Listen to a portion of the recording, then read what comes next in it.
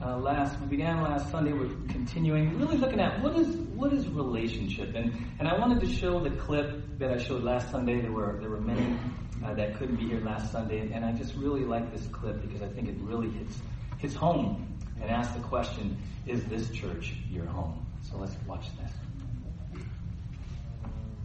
When you hear the word home, what comes to your mind? What do you think about? Do you think walls? Do you think doors? Do you think carpeting, chairs, a roof? Do you think condo, pool in the backyard, that kind of stuff? Or maybe when you heard the word home, you thought of things like family. You thought of your wife, your husband, your kids. You thought of your mom and dad, the talks you had around the kitchen table. You thought of the meals and the conversation and the laughs. You thought of the tears and the hard days, as well as the good. You thought of the people, not the stuff. You thought of the love, not the walls. You thought of the dreams and support, not the bricks. That's really what home means to us, isn't it? It's not about some structure. It's about the people. It's about the family. It's about love. So hey, question time. Think about your church. Is this church your home? Is this church to you just bricks and walls and chairs and songs and sermons, or is it your home? Is this a place where you come every week like you would a grocery store, like the bank or the library, or any other place that's part of the errand list? Or is this church your home? For you, it's the place you come to worship Jesus Christ with others. For you, it's the place you're challenged to grow in the Lord. It's the place where you belong to a community of believers who know your name and who care for you. It's the place where you roll up your sleeves and do your part. It's the place you sacrifice and serve in to build up. It's the place you pour out love. It's your family. It's your home. Is this church your home? It's a powerful question. And that word home can really stir up a variety of feelings, emotions, experiences, right? In the family sense, depending on your home upbringing, it could be very positive, very warm, very endearing, very like, yeah, oh man, I just had a great home life. Others, it's been very challenging. It's been very challenging. And then you bring that into the church, and some of us have had very wonderful church home experiences. And others, kind of challenging church home experiences. And I recognize that, I understand that, and we do. And that's why what we do is we focus on, what does the Bible say? What does the Bible say? Because when you hear home and you get triggered emotionally, it's real easy to kind of just go with your feelings and go with, I want to embrace this or I'm going to do this, right? I'm drawn to that or I'm already defensive, right? And in our Christian life, we have to be very careful about being feelings driven, because we're to walk by faith, not by sight. And that's why we're looking at Scripture. And what does the Scripture say about the nature of this relationship we have with God? Right? It's often said that Christianity isn't a religion, it's a... How many of you heard that? It's not a religion, it's a relationship. So last Sunday, we're going to do a bit of review just to bring everyone up to speed. Last Sunday, we said, okay, if Christianity's not a religion, but a relationship, okay, so describe this relationship then. What kind of relationship do you have? And why does that matter? Because words matter, and your beliefs matter. And so if you believe something about your personal relationship with Jesus that doesn't necessarily line up with Scripture, it's going to affect how you think, it's going to affect your emotions, it's going to affect your actions, ultimately, right? And so, if you have a certain belief about the church and what it means to belong to a church, it's going to lead to certain thoughts, emotions, and ultimately, actions. You're either going to embrace it or you're going to,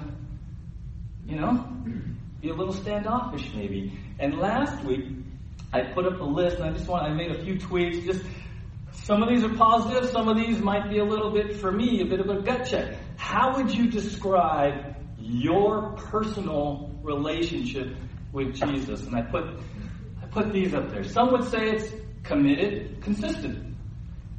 Others, it's casual, It's convenient. Yeah, you feel like going? Cultural. Well, I kind of just grew up in the church. It's just always what I've done, right? I added this one, cruise control. I said that prayer, got my ticket to heaven. I'm just on cruise control. And now the crazy thing is, I don't even have to steer. This technology it drives itself. Some of us, our personal relationship, we got a relationship, but you're really kind of in cruise control. You set it, destination heaven, got my ticket, and okay. Right? Crisis driven. For some, our relationship with Jesus might just be when there's a big need. Our prayer life goes up, our church attendance go up, we go to small groups, because we're sort of crisis driven, right? This one concerned primarily about me. Last week we talked about how our Christianity in this country has really, in many ways, become this individualistic, privatized, self-centered thing. I hope worship is good for me. I hope I like the sermon. I hope I get something out of it. I used to say that. I used to go to church saying, boy, I hope that worship's good. Boy, I hope I get something. Right? I used to be encouraged to go to men's groups. You know why I didn't go to men's groups sometimes? Because I didn't think I was going to get anything out of it. Had nothing to do with me maybe giving to the other guys and loving them and serving them and being there for them. I chose not to go to men's group because, I ain't going to get nothing out of that. I know what they're studying. Not for me. Right? It's not for me. Right? Contractual. Some of us are still looking at our relationship with God sort of as contractual. A bunch of obligations, a bunch of do's and don'ts, right? Good Christians do this. Bad Christians, good Christians don't do this. It's all contractual. We still kind of look at it that way. And then finally at the end, we get to covenant. Covenant. You don't have to raise your hands. How many, when I said to you, describe your relationship with Jesus, your personal relationship with Jesus, how many of us went, covenant? Right? Not many. And it's important and it matters that we are able to articulate, not just say it's a covenant, but to articulate, to understand what it means. And as we're going through this last Sunday, as we continue today and into next, my prayer is that as you understand your covenant relationship with the Lord, that your eyes just go, boom! And it radically deepens your relationship, not just with Jesus, but with each other. Because here's the thing is, the church is made up of people in covenant. Right? The church is made up of people who are in covenant with the Lord, specifically under the new covenant. Contractually, we're a contract society. So last week we looked at the difference between contract and covenant, kind of in the things that come in our head or our attitude. A contract focuses on the growth of self. A covenant focuses on the giving of self. A contract asks, what am I getting from this? A covenant asks, what am I bringing to this? A contract is a have-to commitment. A covenant is a want-to commitment. A contract is predicated on results. A covenant is predicated on relationships. Larry Richards says, the notion of a covenant is unfamiliar today, but the concept of covenant is utterly basic to our understanding of Scripture. In Old Testament times, this complex concept was the foundation of social order and social relations. And it was particularly the foundation for an understanding of humanity's relationship with God. In biblical times, and even before the Bible was written, covenant, everyone understood covenant. It was just par for the course in social interactions. Right? We're kind of like, it's kind of fallen out. Maybe it's one of those churchy words, covenant. Covenant, what is covenant? It's just a relationship. Back then, no. Covenant was a powerful part, foundation, core of the social structure, social interaction, right? Last week we saw some key words, right? Covenant is God's relational act. It's about relationship, it's permanent, it's binding, it's unilateral, and it's serious. The covenant concept is a central unifying theme of Scripture, establishing and defining God's relationship with people in all ages. Last week I showed you this slide in the Old Testament all the way to the New. This is understanding. If you're reading through the Bible, God is a covenant God. There was a fall, right? Garden. And then throughout the Old Testament, you see him making covenants. All the way to Jeremiah, where there's a new covenant prophecy. And then the new covenant we read a lot about in Hebrews 8, fulfilled in Jesus. God is a relationship God. And he, throughout the Old Testament, is making covenant after covenant after covenant. Why? Because he wants relationship with who? Us. Now make it singular. He wants relationship with? He does. He's a covenant God. Covenant is about relationship. The whole purpose of covenant is he desires a relationship with you. A covenant relationship with you, right? In Hebrews 8, the new covenant is spoken. It says, "This is the covenant I will make with the house of Israel after that time, declares the Lord. I will put my laws in their minds and write them on their hearts. I will be their God, and they will be my people." Relationship. "No longer will a man teach his neighbor or a man his brother, saying, 'Know the Lord,' because they will all know me, from the least of them to the greatest. For I will forgive their wickedness and will remember their sins no more." Ezekiel 36, "I will give you a new heart and put a new spirit in you. I will remove from you your heart of stone and give you a heart of flesh. And I will put my spirit in you and move you to follow my decrees and be careful to keep my laws." He's speaking about what's going to happen in the new covenant. Some radical things happen. He changes your heart. He gives you a desire, a want to walk in his ways. Right? Complete forgiveness. In the Old Testament, the sacrifices, the blood just covered the sin. In the new covenant, Jesus' blood allows complete forgiveness. Right? And it's relationship. It's a once and for all relationship. We saw that it's permanent, binding, and unilateral. The word covenant is a solemn, binding arrangement between two parties and entails a variety of responsibilities, benefits, and penalties depending on the specific covenant. It's often ratified with blood. In the New Testament, the word is diatheke. It's a relationship of a greater person or a party to a lesser person or party, right?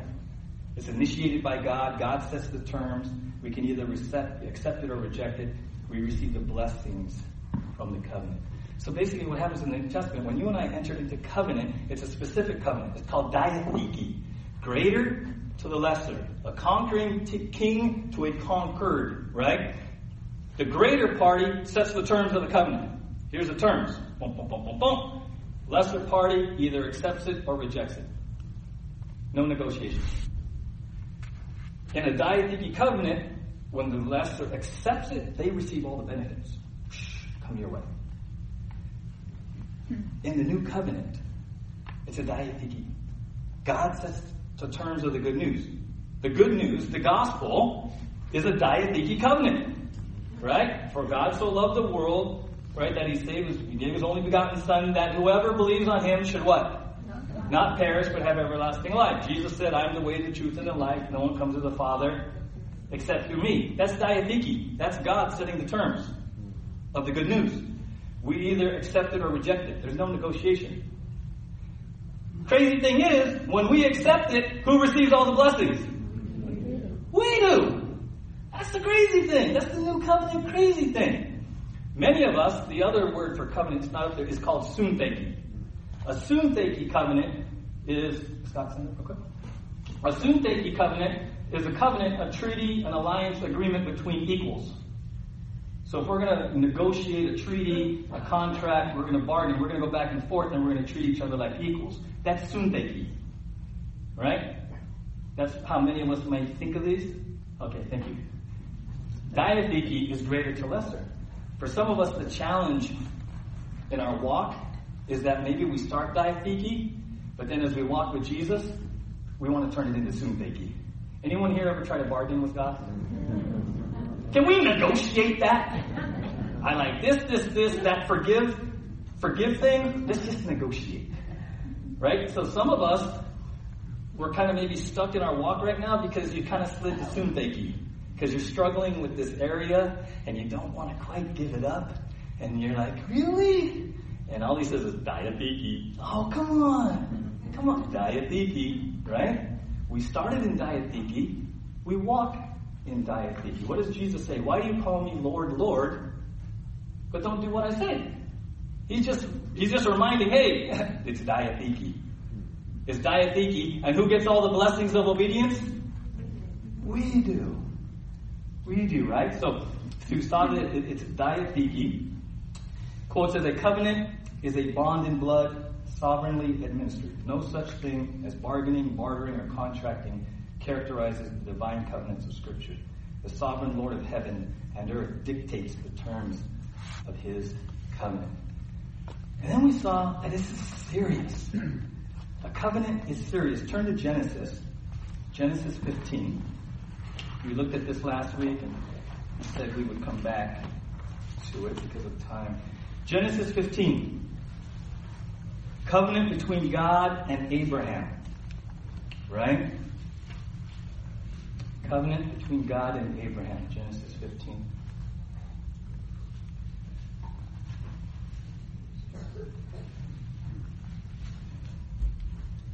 So we're going to read pretty much almost the whole the whole chapter. Genesis 15. After this, the word of the Lord came to Abram in a vision. Do not be afraid, Abram. I am your shield and your very great reward. But Abram said, O sovereign Lord, what can you give me, since I remain childless, and the one who will inherit my estate is Eleazar of Damascus?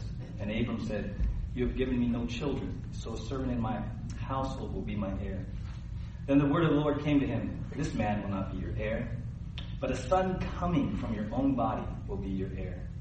He took him outside and said, look up at the heavens and count the stars, if indeed you can count them. Then he said to him, so shall your offspring be. There's a promise. God's saying, hey, I'm going to provide. I'm going to provide your heir. It's going to be as many as the stars. Abram believed the Lord, and he credited it to him as righteousness. He also said to him, I am the Lord who brought you out of Ur of the Chaldeans to give you this land to take possession of it. Verse 8, very important. But Abram said, O sovereign Lord, how can I know that I will gain possession of it? Right? Some of us, our challenge with our walk with the Lord is maybe doubt creeps in. Maybe doubt creeps in. We love the Lord, we're doing our best, but he's calling you, he's calling me to do something, and we're just not sure. How can I know, Lord? How can I know, right? And then once doubt creeps in, and fears and anxieties and worries and what ifs and worst case scenarios, and if we traced it back, it's really because we're just not sure that we can know. That we can know, right? And so look what he says in verse 9. So the Lord said to him, bring me a heifer, a goat, and a ram, each 3 years old, along with a dove and a young pigeon. Abram brought all these to him, cut them in two, and arranged the halves opposite each other. The birds, however, he did not cut in half. Then the birds of prey came down on the carcasses, but Abram drove them away. As the sun was setting, Abram fell into a deep sleep, and a thick and dreadful darkness came over him.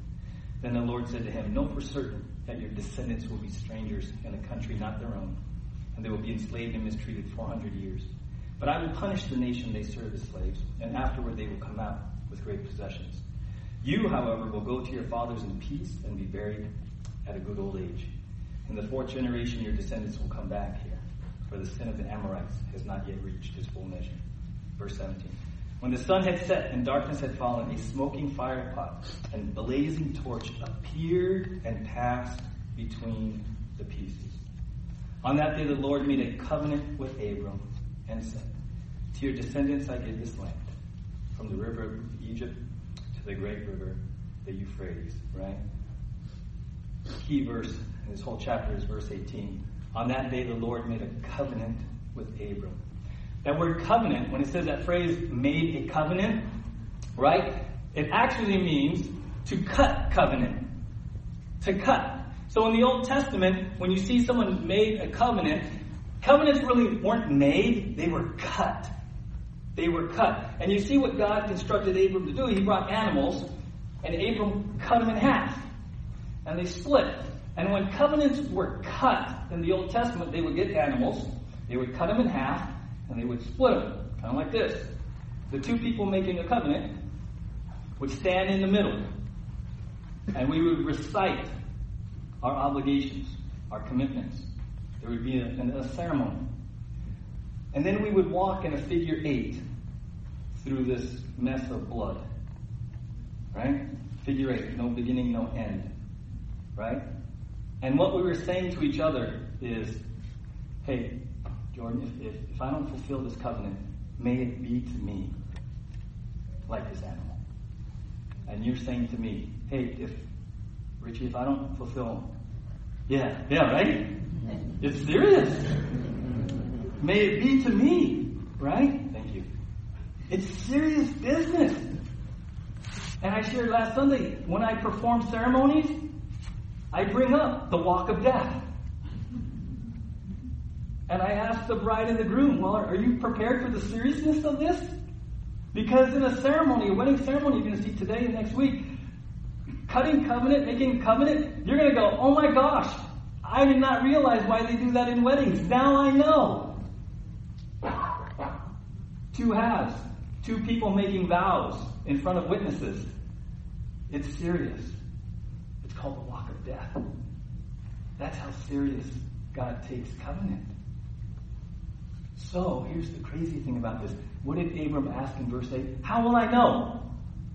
You make this great promise, God. You make this great promise, this supernatural promise, this promise that seems impossible. How am I supposed to know? How am I supposed to just rest in that promise, right? Great question for us. How am I supposed to rest? Where was Abram when God walked through the animal? What was Abram doing? Sleeping! Who walked through the walk of death? Symbolically, God did. God walked the walk of death to show Abram how serious he was and that this was a done deal. Hebrews 6:13 says, when God made his promise to Abraham, since there was no one greater for him to swear by, what happened? He swore by himself. How do I know, God? Well, you go to sleep, and I'm going to walk the walk of death. Can you imagine when Abraham woke up? What happened? Well, you're not going to believe this. God walked the walk of death. What? Yeah. God did. Pointing to the new covenant when Jesus did. When Jesus did. How serious is this? In Jeremiah 34:18, some guys did this, and they didn't fulfill it. The men who have violated my covenant and have not fulfilled the terms of the covenant they made before me, I will treat like the calf they cut in two and then walk between its pieces. In Jeremiah 34, someone had made a covenant. They had done the walk of death, and they failed. They did not uphold their end. And God says, I'm giving you to your enemies. I'm serious. That's how serious covenant is to God. That's how serious, in one sense, seriously awesome it is for you and me under the new covenant, right? So last week, there were some key words. I think you put those up. Was that relationship, permanent, binding, unilateral, serious? This week, here's some key words as we move forward. We're going to move forward. Exchange, union, oneness, identification. If you understand these words and layer them on top of what you did last Sunday, my prayer is that you're just going to have a wow moment with God. And your relationship is just going to go, oh my gosh, are you kidding me? Right? So turn to 1 Samuel 18. You're going to go right several books in your Old Testament. 1 Samuel 18. And we're going to look at a covenant between two guys. Jonathan and David. Jonathan and David. 1 Samuel 18.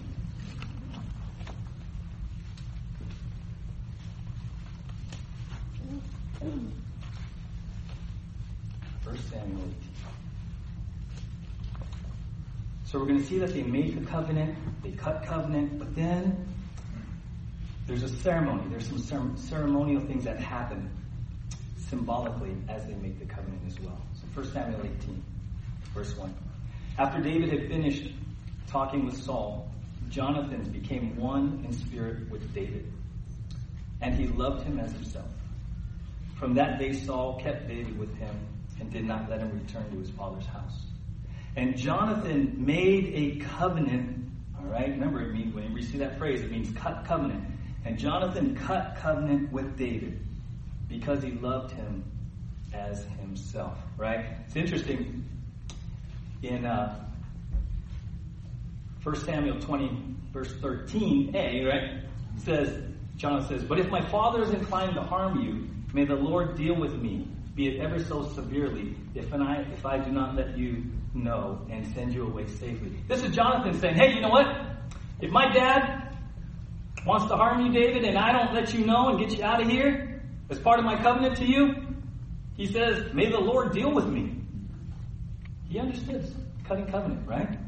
So if we go back to verse 3, and Jonathan made a covenant with David because he loved him, right? Cut covenant. And then verse 4. Jonathan took off the robe he was wearing and gave it to David, along with his tunic and even his sword, his bow, and his belt. Right? There was an exchange. We're going to look at the importance of that exchange for unity and oneness. Before we do that, I need to address something, because if you do any Bible study and you're out there in the culture, some people have chosen to distort and really twist this relationship between Jonathan and David, and we just gotta nip that in the bud, right? So it says in verse 1, after David had finished talking with Saul, Jonathan became one in spirit with David, and he loved him as himself.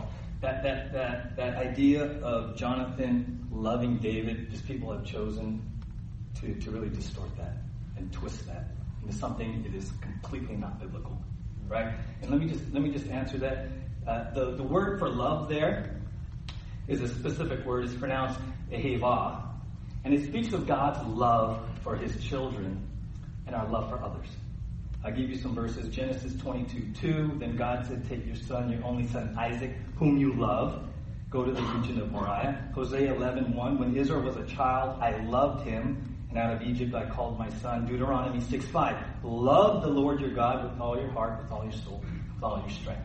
So when Jonathan and David love each other, it is a very specific love. It's God's love for his children. It's God's call for us to love one another. Ehava. There's a different word in the Old Testament for love called yada. Yada is to know someone, to love someone, even in a sexual sense, in an intimate sense, romantic sense. Yada is never used to describe Jonathan and David. Okay? So there's your biblical answer for those that want to twist this into something that it doesn't need to be and isn't in line with Scripture. All right? There's a very specific verse, and I just when I see stuff like that, it just bothers me. You just gotta just search the Scriptures. It's all right there, right? So it's a specific word for love, right? How many of you honestly say you love someone in this room, right? With God's love. It doesn't mean like you're in love with them, right? I can say, hey, Scott, I love you, bro. It means I want God's best for him.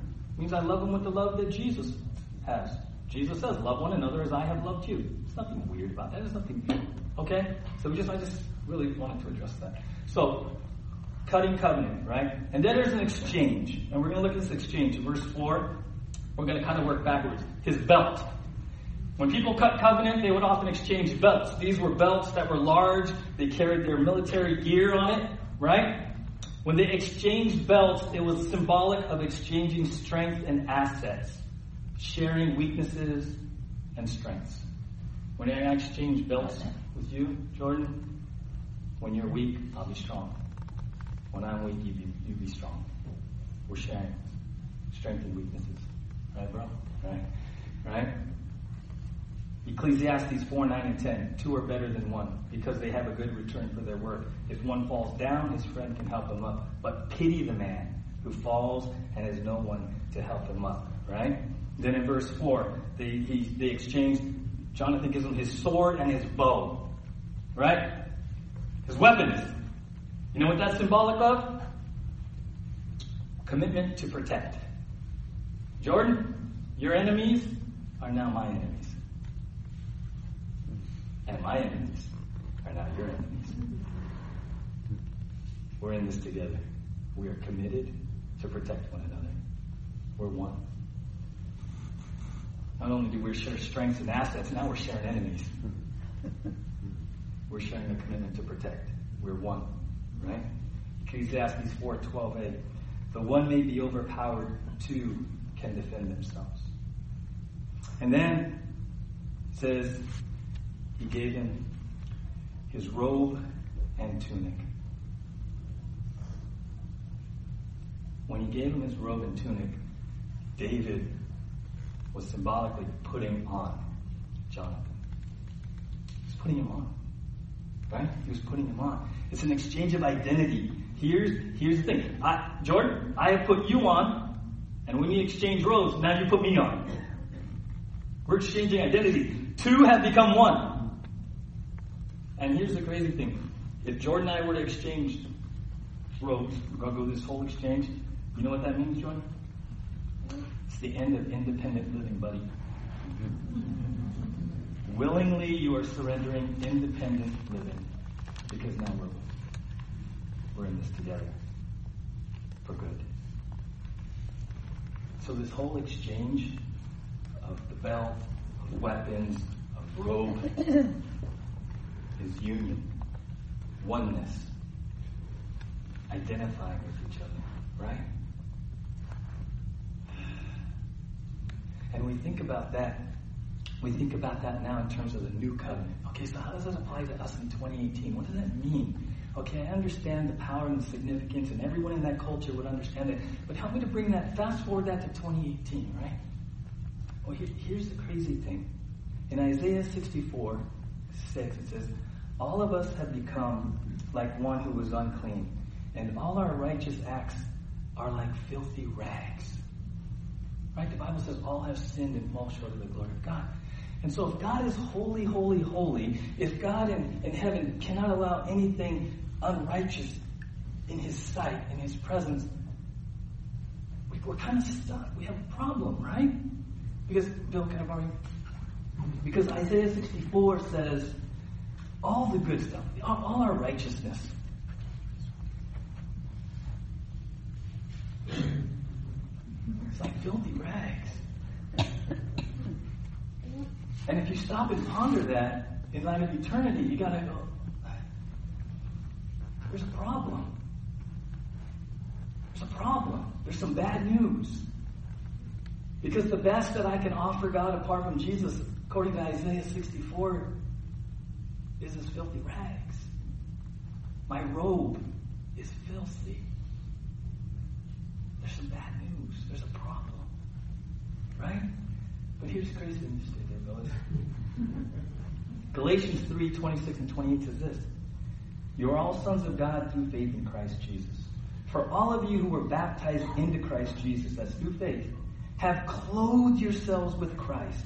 There is neither Jew nor Greek, slave nor free, male nor female, for you are all one in Christ Jesus. 2 Corinthians 5:21 says this. God made him who had no sin to be sin for us, so that in him we might become the righteousness of God. This is the whole point of the new covenant. There's a problem. God's desiring relationship. I want relationship. I want relationship. Here's the new covenant. Well, how does it work then? How does this new covenant, how does this gospel work? Sometimes we like, is it just saying a prayer? Is it a magic prayer? Is it superstition? What happens? Tell me, explain this to me. Right? Well, here's what happens. Come on, here we go. Here's what happens is sometimes we think, well, okay, someone said I get to heaven if I say a prayer and believe in Jesus. Okay, I do that. So sometimes what we think is, okay, so my sins are forgiven. And sometimes we think all that means is that my filthy robe was taken off and now I'm neutral. Now I'm clean, right? Isn't that the gospel, that he just took this off me? No. Not according to those verses. Here's what really happens in the new covenant. He says, hey, the good news is come to Jesus, come to the cross. And when you come to the cross, here's the absolutely incredible supernatural thing. You come just as you are, with your filthy rags. And the Bible says we're saved by grace through faith. You put your faith in Jesus. You rest in his finished work, what he did. And here's what happens in the new covenant. Here's where it's so incredibly just mind-blowing. There's an exchange. There's an exchange that happens at the cross. And here's the crazy exchange. Jesus, he who had no sin was made sin. And he gives us his robe. And positionally, that's who you are under the new covenant in Christ. You didn't just get your robe taken off and now you're just where you were. You're not zero. No. You got it taken off and then you got all of Jesus' righteousness put on you. That's the new covenant. And you're like, maybe some of you are like, how do I know?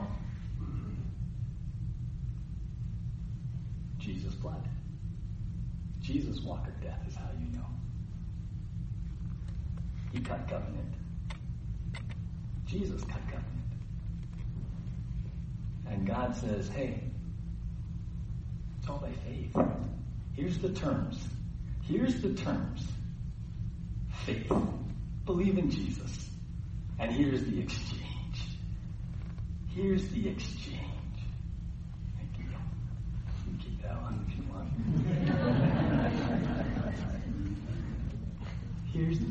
So positionally, boom! Name written in the book of life. Amen? Come on. That's new covenant stuff right there. That's got to get you lit every morning. That's how God sees you. How many of you keep a record of how often you blew it this morning? Before you got here. Some of you blew it. And you're like, oh, God must be mad at me. I can go to church. God's mad at me already. Positionally, he sees Jesus' robe on you. Right now. Positionally, he is pleased with you. 100% positionally, he is pleased with you. Amen? Amen. Turn to the person next to you and say, he likes you. He likes you. Positionally, we're good to go. Amen? Positionally. Now, practice? It's called sanctification. Practice? How many of you got that area? Or more? You're like, good. Right? Positionally, you're good. There's freedom in that. There's freedom in that. You're positionally fine. Now he says, work out your salvation. Not work for, work it out. Just every day until you go home to be with Jesus, it's a workout. Right? Pastor Michael said a couple weeks ago, keep swinging. Keep swinging. Do you realize in baseball, someone considered really good hits like 300? That means they get out 7 out of 10 times. They get on base 3 out of 10 times and we're like, woo-hoo! Awesome. Positionally, we're in God's Hall of Fame. Keep swinging. Just keep swinging in freedom of who you are in Christ. And he does tell us, right? Look at Romans 13:12. He says this, the night is nearly over, the day is almost here. So let us put aside the deeds of darkness and put on the armor of light. Let us behave decently as in the daytime, not in orgies and drunkenness, not in sexual immorality and debauchery, not in dissension and jealousy. Rather, clothe yourselves with the Lord Jesus Christ, and do not think about how to gratify the desires of the sinful nature. Ephesians 4:24 says, put on the new self. So positionally, we're in Christ is good. And then he says, now, every day, choose to put on Jesus. Choose to put on Jesus. Let people see you at work, at home, at school, at the mall, wherever. Let them see whose robe you're wearing. Just let them see that robe. That's our choice. That's our calling. Just walk clothed with Jesus in the power of the Spirit. That's what we do. That's what we do. That's our calling, right? That's what it means to be in covenant. That's what it means to walk in covenant. Under the new covenant, positionally, I'm good. Now every day I get up and I clothe myself with Jesus. And I just want people to see Jesus. I just want to live in accordance with the robe that I'm wearing. That's what it is to walk in covenant, right? Fred Lowry says, God is a relational being. He is our Heavenly Father.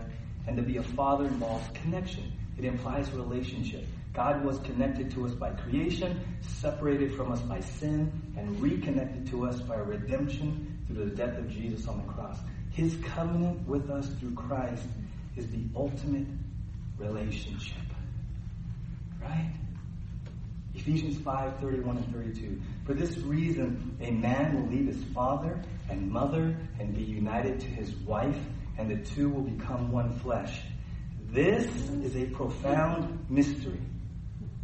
But I am talking about Christ in the church. You know what he's saying? Hey, you know this covenant that we celebrate when we perform weddings, and we kind of still use the word covenant between a husband and wife? You know that covenant relationship?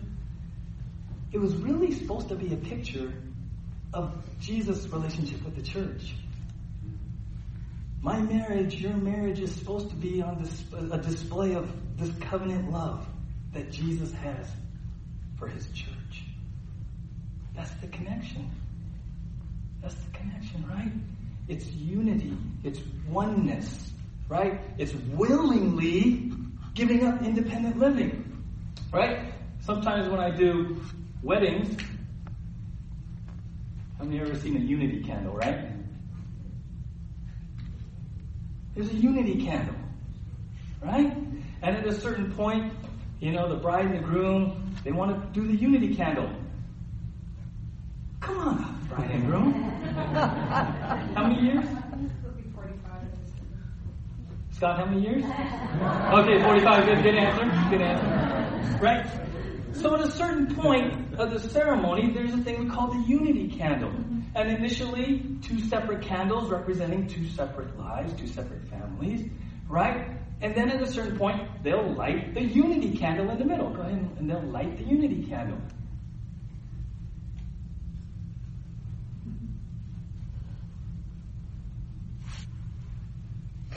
Now, sometimes couples choose to blow out the side candles, meaning that, you know, we're now one. Some leave it on because they're one, but they're still unique individuals. Thank you. Right? That's a picture of us as the church with Jesus. That's a picture of you and me being one and united. And it's something that we do willingly, joyfully. I give up my independent living. Scott, did you do that joyfully?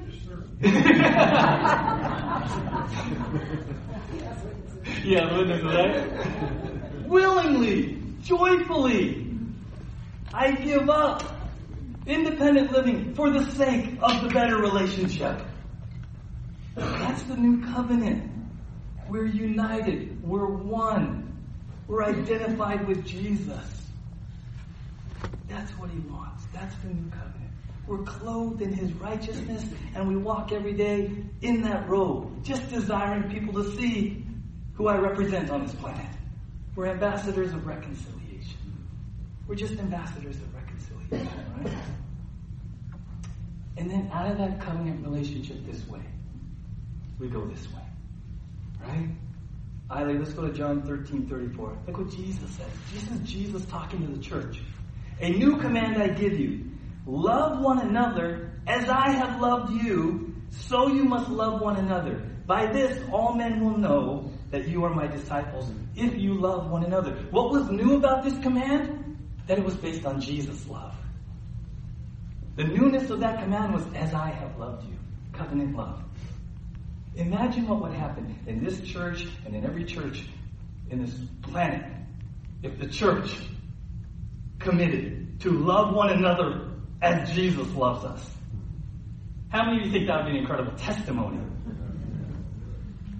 We start here. Jesus says, hey, Ojai Valley Christian Fellowship, you want to make an impact in this valley? You want to make an impact around the world? Okay, start by loving one another as I have loved you in covenant. Well, that was a pretty big demonstration of love. God demonstrates his love while we were yet sinners. Christ died for us, right? And when we understand that as the foundation, his love for me being poured out this way, then all the one another's make sense. Forgive one another as I forgave you. Bear with one another, right? All the one another's fall into line under loving each other as he loved us. It's all under there. That's why here, when you say, we believe God's calling us to this, make this our church home, and we have been privileged over the last several weeks to meet with couples and families who have said, we believe that God's calling us to make this our church home. It's relationship. We get together, we talk, and we say, well, share your story. What's God doing in your life? What brought you here? We're here to just come alongside you and love you. Help you walk clothed in Jesus. It's all relationship here. That's the heart of it. So that's why, if you're wondering, that's why you won't hear membership here. We use the word covenant. Because my relationship with Jordan, and my relationship with Scott, and my relationship with Susan, and my relationship with Bill, it's not because we're members and have gone to a membership class. No, it's because we're in covenant with Jesus. And we've heard God's call to be here and land here and use our gifts and talents and pour into this local body. All out of covenant love. Amen? That's what we do here. That's what we do here. And before we take communion, there's a beautiful song, right? My hope is built. Right? And there's some lines in this song that I just want to share with you. Listen to the covenant. Listen to the teaching on covenant. My hope is built on nothing less than Jesus' blood and righteousness. I dare not trust the sweetest frame, but wholly trust in Jesus' name. Verse 3. His oath, his covenant, his blood support me in the whelming flood. When all around my soul gives way, he then is all my hope and stay. And finally, when he shall come with trumpet sound, oh, may I then in him be found, dressed in his righteousness alone, faultless to stand before the throne. Jesus says, this cup is the new covenant in my blood. When we take communion, the cup, sometimes we bypass the cup and we go, well, that's the blood and the bread. Jesus says, this cup is the new covenant in my blood. So when you're holding this cup this morning, it's symbolic of the new covenant, ratified by his blood. How do you know it's legit? How do you know you can bank on it? Because that's symbolic of his blood that was cut for you. That's the power of taking communion. You come forward, not only do you remember, but you reaffirm. Yeah, I reaffirm. That's why we do this every week. It's an opportunity for you to get up and publicly reaffirm your faith in Jesus and the new covenant. So he says, this is the bread is my body. I am the bread of life. The cup is the new covenant ratified in my blood. And the crazy thing is, by faith, you're clothed in his righteousness. Amen? Let's pray together. Lord, thank you. Thank you for the new covenant. Thank you that we're reminded today that the new covenant is about union, oneness, unity. Thank you that there was an exchange at the cross, that when we put our faith in Jesus, our filthy rags are exchanged for the robe of righteousness of Jesus Christ. And if you're here this morning and you've never had that exchange, maybe this morning you understand, oh, I get it. It's more than just a prayer. It's more than just a religious thing I do. There's a relationship here, and there's an exchange. And now I finally understand. I finally get what it means to be in Christ. I finally get it why God loves me like he does. Because it's about Jesus' robe of righteousness on me. So if that's you and you're there, put your faith in Jesus. The best way you know how. Just trust Him. Trust Him for His finished work. Say, Lord Jesus, thank you for cutting covenant. Thank you for shedding your blood. And in the best way I know how this morning, I'm putting my faith in you. I'm resting in your finished work. It's by grace that I'm saved, not by works. Jesus, I want that exchange. So I give you my filthy rag. And I humbly accept your robe of righteousness. Thank you, Jesus. And maybe you're a believer this morning and you've been just burdened by guilt and shame. Maybe you're frustrated with your walk, and maybe this morning you just need to be reminded, no, you're clothed in the righteousness of Jesus. Just confess your sins, come clean. Ask God's forgiveness. And get back up and keep swinging. Just get back up and keep swinging. Because your name is written in the book of life. And He loves you dearly. So Lord, we come to the communion table. Remembering you, Jesus, you are the bread of life. Reminded that you say the new covenant, the cup is the new covenant in your blood. So we celebrate a relationship with you. We celebrate a new heart. We celebrate your complete forgiveness. And we reaffirm our faith in you, Jesus, as Savior. Before we sing and are dismissed, I just wanted to make you aware that we are praying for you. And we do take very seriously the call to shepherd the flock of God that is entrusted to us. And outside there at the card and in the Commons, there's a sheet that says, "Welcome to the well." And if you're at the place with us that you're like, I believe God's calling us here, and I'd just like to talk to you guys and maybe ask some questions, just get to know you, share my story with you. If you sign up there, we'll connect with you, either myself or one of the elders, and just chat. Just chat over coffee, lunch. You can come here. It's not a hard sell. And if you're still kind of seeking the Lord and you're not there, 100% okay. Just keep coming. Just keep coming, because we want you where God wants you. Amen? That's really where it is. So you can sign up back there. We'll get together. We'll set it up, and we'll just get to know one another in covenant.